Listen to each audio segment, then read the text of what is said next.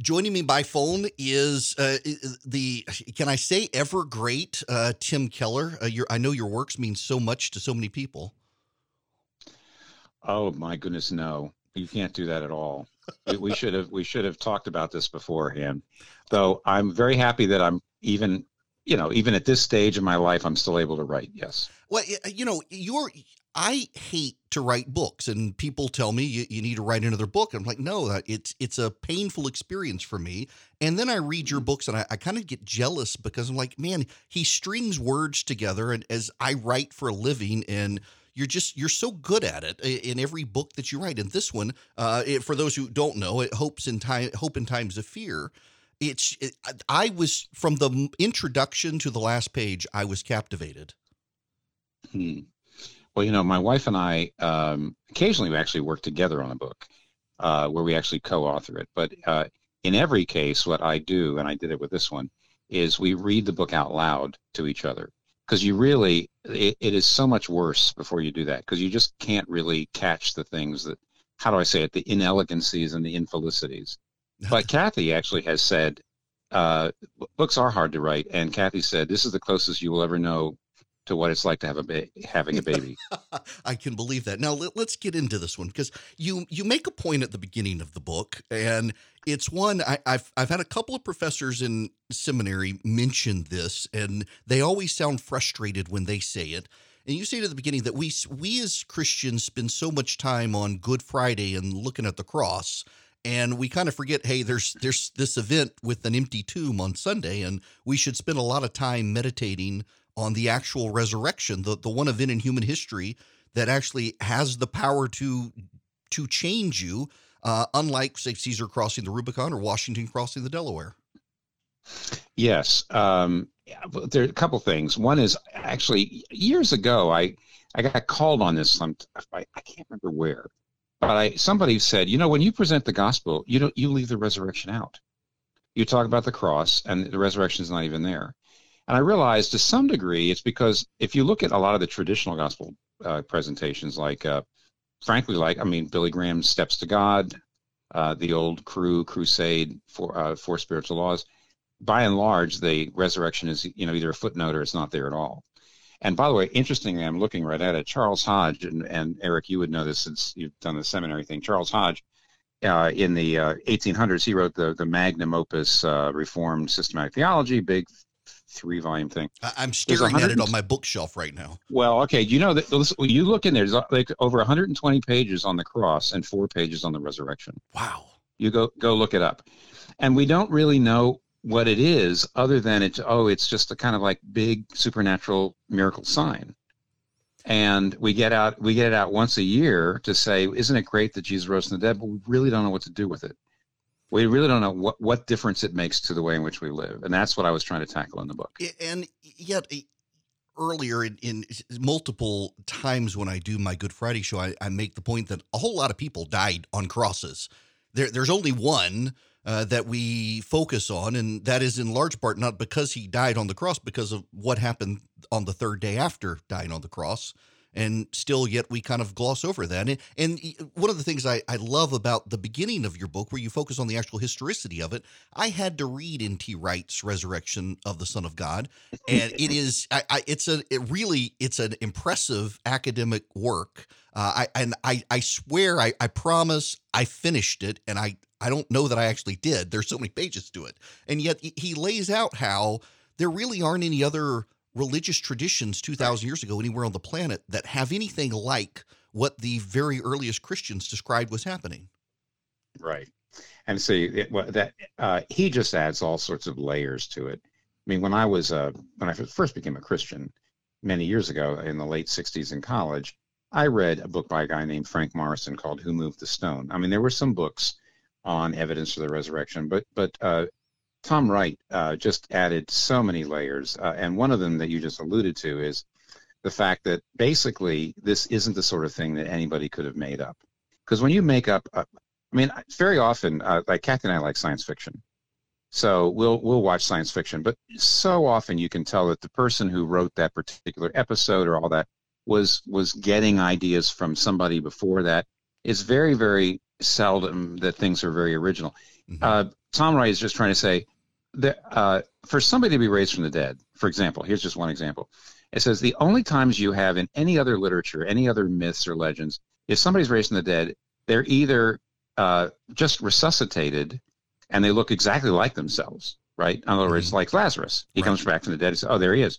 Or else he's a radiant kind of, angelic creature.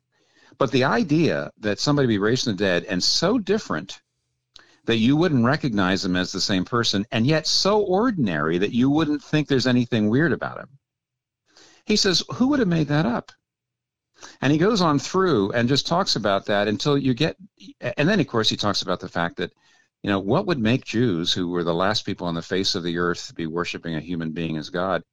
Almost immediately they were worshiping God. I mean, the evidence is that it wasn't an evolution. It wasn't like over the decades, the legends grew. They were immediately worshiping a human being as God. And they're the last people on the face of the earth to do that. What happened? Well, they tell you, and then N.T. Wright says, okay, and if you don't believe them, then give me another explanation. And he says, at one level, this doesn't sound like history because historians would say, well, we don't believe in miracles, Right. At another level, it's good history. Because a good historian doesn't just say, well, it couldn't be. You have to look up for a historically possible alternate explanation to the birth of the Christian church amongst Jews. And he says, if you don't have one, then you ought to at least be open to the possibility maybe you're wrong about miracles.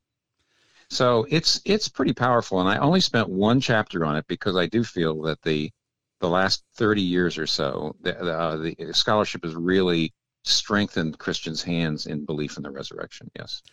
I think it really has, and his book was so powerful. And I have to say, you do a very good job of summarizing it and also highlighting the 1 Corinthians 15 and the scholarly research we now have on that. And I could spend all day on that, but I actually want to jump to the larger portion of the book on the meaning of it, particularly for something relevant to us today. Towards the end, you talk about justice, but at the beginning, I was struck by something that I've been saying on radio, and you give better words to it, that in the civil rights era, there was a lot of hope in the civil rights era. And now in the social justice era, there's almost like a secular eschatology that we can't have salvation as long as these people who disagree with us are still allowed in the town square to debate us. And there's a lot of despondency, it seems like, without any hope in the social justice movement of today when the resurrection shows there is real justice. Yeah, I was gentle at that point, Eric, but I do think you do have to be a little careful as an older white guy talking about what I see as the difference between Martin Luther King Jr. and the civil rights movement, which wasn't perfect. Of course, there isn't a perfect movement. But to compare that to Black Lives Matter, which is utterly secular, where the earlier movement, there was a note of forgiveness. You never saw the people, for example, you never saw the people who were marching and who were actually and doing civil disobedience. You didn't see them screaming profanities at the police. There was a note of reconciliation and of hope, and it was more Gandhian in a way. Gandhi, I just was looking at that old movie, a great movie about his life, and I realized that he picked up better than, he was a Hindu, but he really picked up the nonviolence thing to say, we're not just being nonviolent, we're going to basically out virtue you. We're going to out love you. We're going to sit here and do the right thing, and we're going to call for justice, but we're going to be forgiving, we're going to be kind, we're going to be loving, and we're going to embarrass you in a way. And boy, there's nothing of that. I do feel it's because the civil rights movement was led by ministers and people who were overtly Christians, and Black Lives Matter is not. And I'm not saying that Black Lives Matter is not doing any good at all. I'm just saying that note's gone.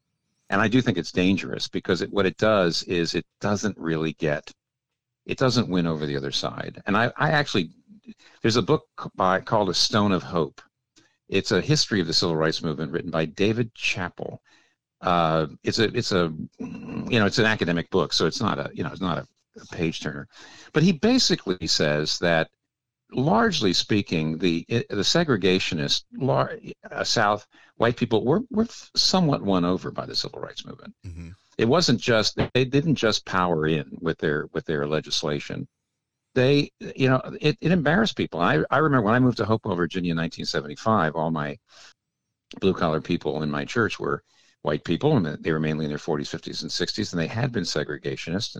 But most of them actually told me they were embarrassed by the way they had treated black people when they were younger. And the more they had thought about it was this really wasn't right, and this isn't the Christian way. So I do feel the civil rights movement was successful in winning hearts in a way that I don't know I see any hearts being won right now. Do you? No, it just feels like I see hardening hearts everywhere. I agree with you, and part of my frustration, and I've seen this interaction on social media involving you, is I routinely now refer to what you've written about critical theory, and yet you and I agree that there needs to be some level of racial reconciliation in the church. And every time I bring up the subject, well, you're buying into critical theory, and it's that people seem to have gotten so tribal even within the church on the issue, when I think only Christianity can speak to what's happening in society. There's neither Jew nor Greek. There's neither male nor female. We're all one people in Christ, and everyone seems to be lost to that message, and also to the message of hope, which I don't mean to ramble there, but so full disclosure, earlier today, I had to get my eyes dilated, and I cannot now read on the page where it was. But at the introduction, you mentioned that hope, the Greek word, the English word hope doesn't really capture what right. hope means in the Greek in the Bible of profound certainty. Yeah, the elpis, the Greek word really means confidence. And that is not what the word hope means in English at all. In fact, but there's no way around it. Mm-hmm. Hope sounds very positive, so I can't not use it. In fact, I even thought about saying, confidence in times of fear. That doesn't work, does it? I mean, right. You're a communicator. That doesn't have the same resonance. And yet, the word hope in English means I'm not sure of it, but I'm hoping for it. Mm-hmm. And that's actually not what the Greek word means. So there's a little bit of it's a problem. It's by the way, it's a little bit like the word peace in the Bible. As you know, the word peace usually means an absence of hostility, whereas if it translates shalom, which is the Hebrew word, is a much richer word. It means full, flourishing, and so we have a translation problem there. Yeah, but hope means confidence and assurance. Yes. Well, and this gets into the squabbling, I guess, within interdenominational and intra-denominational aspects of racial reconciliation. That it seems like there's a perfect space for the gospel message, and one side doesn't want to hear it, and the other side is afraid if you even bring it up that somehow you're talking about things that aren't appropriate in church, and that frustrates me these days. Oh boy, yeah, it's a big. I mean, I'll stay there as long as you want, Eric. I mean, this is your time. I guess I would say that we at this point, when it says in Romans 12, it says, "Don't be conformed to this world, but be transformed by the renewing of your mind." Mm-hmm. It is really saying, be careful that you don't let the thought categories of this world control your Christianity. You might think that you're being a Christian, and yet you're really letting the world, rather than the Bible, for example, set the pace for you. And I think when you do have, for example, when you do have in the Bible, on the one hand, you've got plenty of discussion in the Bible about caring about the oppressed and the poor, caring about them. You also have plenty in the Bible about the fact that you're not supposed to, that, in Christ, where there's no Jew or Greek, no male or female. That doesn't mean the distinctions aren't there. I mean, Paul was very, very happily Jewish. Mm-hmm. He talks about it. He was proud to be Jewish in Romans 9. So when it says in Christ there is no Jew or Greek, it doesn't mean he wasn't proudly Jewish. What he actually meant was, at that point, what he was trying to say is the cultural barriers have just come down. And when if you're a Greek Christian and you're a Jewish Christian, then the bond between the two of you is stronger than it is between you and a non-Christian Greek or non-Christian Jew. In other words, that becomes the most important thing. So in Christ, we can have this overcoming of racial barriers. In Christ, we need to care about the poor. And the danger is the Bible talks about these things, but because the left and the secular left has almost branded those things as those are our ideas, you just have a lot of conservatives who just don't want to go there. Right. at all. They don't want to talk about it at all. And at that point, I'm saying, are you really letting the Bible dictate, or are you really letting the world's politics dictate? So, and that's where, as you know, if you do follow my Twitter, that's where I fairly often get criticized, because there are certain words you're not allowed to use the word, Right. which is silly. Well, and if it's a biblical word. You hit on a point, and I tell my audience all the time when people tell me I've changed, and I say I have changed. I am very mindful of the fact now that I have kids and my kids are growing up, how when I was a young guy in the political movement, I really was moving my faith to try to justify politics. And as I've gotten older, I've realized, I'm kind of being defined by my politics and not my faith. Going to seminary, I think, was really deeply helpful for me to be able to talk about it. And there just seems to be almost a lack of balance now, even within Christian culture in this country, of where's the Christian versus where's the American inside the American church. And right. I'm not sure we have a lot of people who found the balance right now. No, I don't think so. Here's another way to think about the balance. That's one right there. Another way, and this is here, I'm going to get a little theological on you, but I think you might appreciate this. So, for example, if I critique critical race theory as a system, and I do, as a system, as a kind of as on the paper actual system, I see huge problems. But then you actually have critical race theorists, and these are actual people who are actually never completely consistent, by the way. Mm-hmm. They're not the same thing as the system. And I remember years ago, I wrote a paper for Dr. Roger Nicole. I don't know if you even know who he was, Eric. He did actually teach at Orlando RTS Reformed Seminary in his old age, but he was my professor at Gordon Conwell. I wrote a paper for him in which I wrote a paper, and I went in to talk to him about it because he gave me some bad marks on it. And I said, well, the Calvinist and the Arminian, as most of your listeners know, Calvinism believes in predestination. Arminians believe in free will, no predestination. And I was saying the Calvinist would say this, and the Arminian would have to say this, and then the Calvinist would have to say this. He said, you're totally wrong. He says, you might say Calvinism says this, Arminianism says this, but the Calvinist can say whatever he wants. He's just a person. And he says almost every one of us is actually, he said that, I remember he said it in his French accent, happily inconsistent. And he says, so for example, he says, Arminianism, if he was a Calvinist, he says Arminianism or Catholicism, he was a Protestant. As a system, I think that they are severely wrong. But he says Catholics and Arminians are just people. And they very often have a mixture of insight. So I can never, he says, I've learned from Arminians, even if I think they're inconsistent with their own system.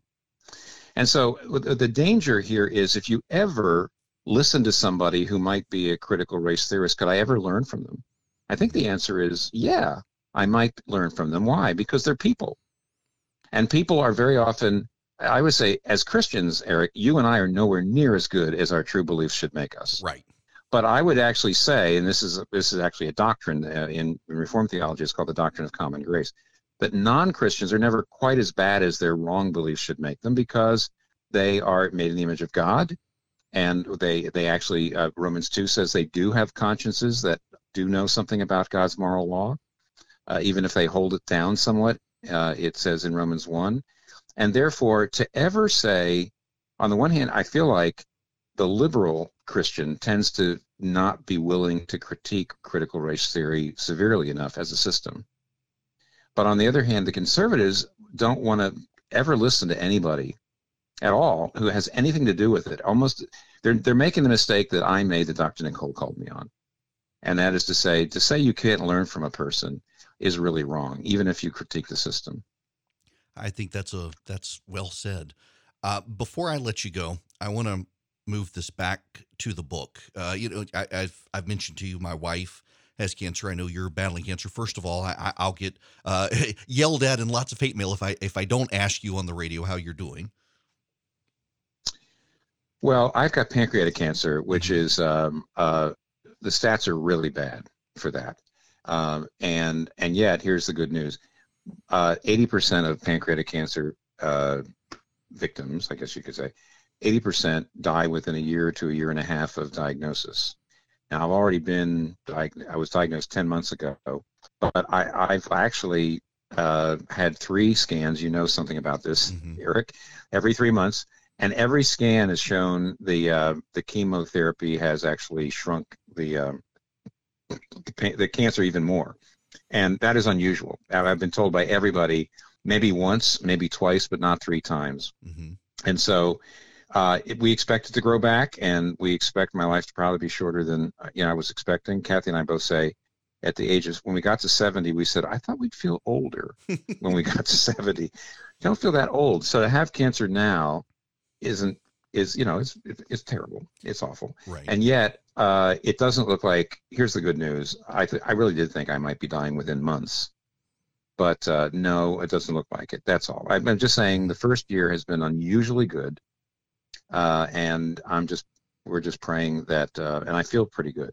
Good. We're just praying that we keep up, but as you know, that could turn anytime. Right. So Well, and that gets me then back to your book, Hope in Times of Fear, and the meaning of Easter and the resurrection and the life everlasting. I have so many people who are atheists who I encounter in social media, and they say, how can you believe in a God who would let your wife go through something like that? And I always try to, as graciously as I can, say, well, he went through something really bad himself. right. He loved us so much and he conquered it. So I know that my wife is a believer.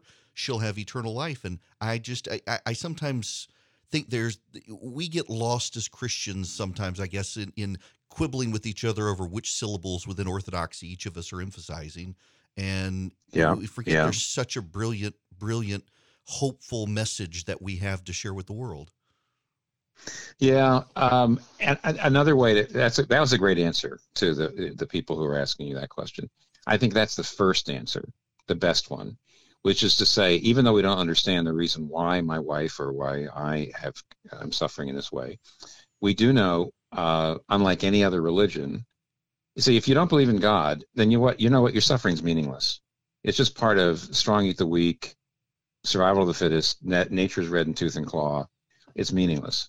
If there is a God, then you have these other religions, but we have the only religion in which God has actually come into the world in Jesus Christ and suffered with us, showing that he cares about us and showing that he's actually going to do something about it in the end. Now, we don't always know exactly why this or that is happening. I'll just give you a real quick example. Is when I went down to Washington, D.C. for cancer treatment, we stayed in a home of somebody's home that was not there at the time. We left some of my books there. The person picked up the books when they got back, the owners, and these were people who actually weren't that interested in Christianity, but read the books and got very interested, and talked to some of their believing siblings about it. And then the siblings called Kathy and said, I can't believe that I'm being asked to talk about this. I'm sitting there saying, you know what? When people say, why did Tim get cancer? And the answer is, I'll bet you there's at least 200 million reasons, good reasons, that we have no idea about. Why couldn't there? Maybe there's 300 million, because everything's connected to everything else. Mm-hmm. The only thing I know is, even though I don't know why I've got cancer, I don't know the reason why, but I do know what the reason isn't. It isn't that he doesn't love me, because he came and he died for me and then rose again to give me an absolute confidence that if I and when I die, I'll be with him. Wow, I think that's a perfect stopping point. To your point, though, I will just share this story with you. I've mentioned this on air before, that my wife was given 6 months to live in 2006, and thankfully they misdiagnosed her. But it was the 2006 misdiagnosis that led the Mayo Clinic to call her 10 years later and say, we think you're going to develop lung cancer, or you may have. And it was the same day I was rushed into the hospital expecting to die. My lungs had filled up with blood clots. So my wife is being told she has cancer on the same day they're telling me I've got probably 24 hours to live. Thankfully, we both survived, but I told the story on radio one time, and I had a guy come up to me at an event, and he said, I just want you to know, I was diagnosed with cancer. I found out my girlfriend and my best friend were having an affair. She was pregnant. And as I was telling her that I had cancer, she interrupted to tell me she was moving in my boyfriend, and I was headed off to commit suicide. and heard you tell your story on radio and thought, you know what, my life really isn't that bad. And I feel like, if there's one turn of strange events in my life to be able to share the story, I might have saved somebody's life just in sharing the story. No, that's right. Exactly. And I mean, and that's not the reason. I mean, that's not a sufficient reason. But just like the fact that this woman might be coming to faith because I left some books there. But what I'm trying to say is cumulatively, there could be hundreds of millions of reasons. And that's the reason why how silly it is for us to doubt, especially when the main thing is the cross and the resurrection. That's what convinces me that he's got good reasons for what he's doing. I agree with that. I could spend all day, but your time is precious, and I've only got so much airtime on radio. So I appreciate you so much taking the time to talk to me, and I really did just appreciate the book so much. Thank you.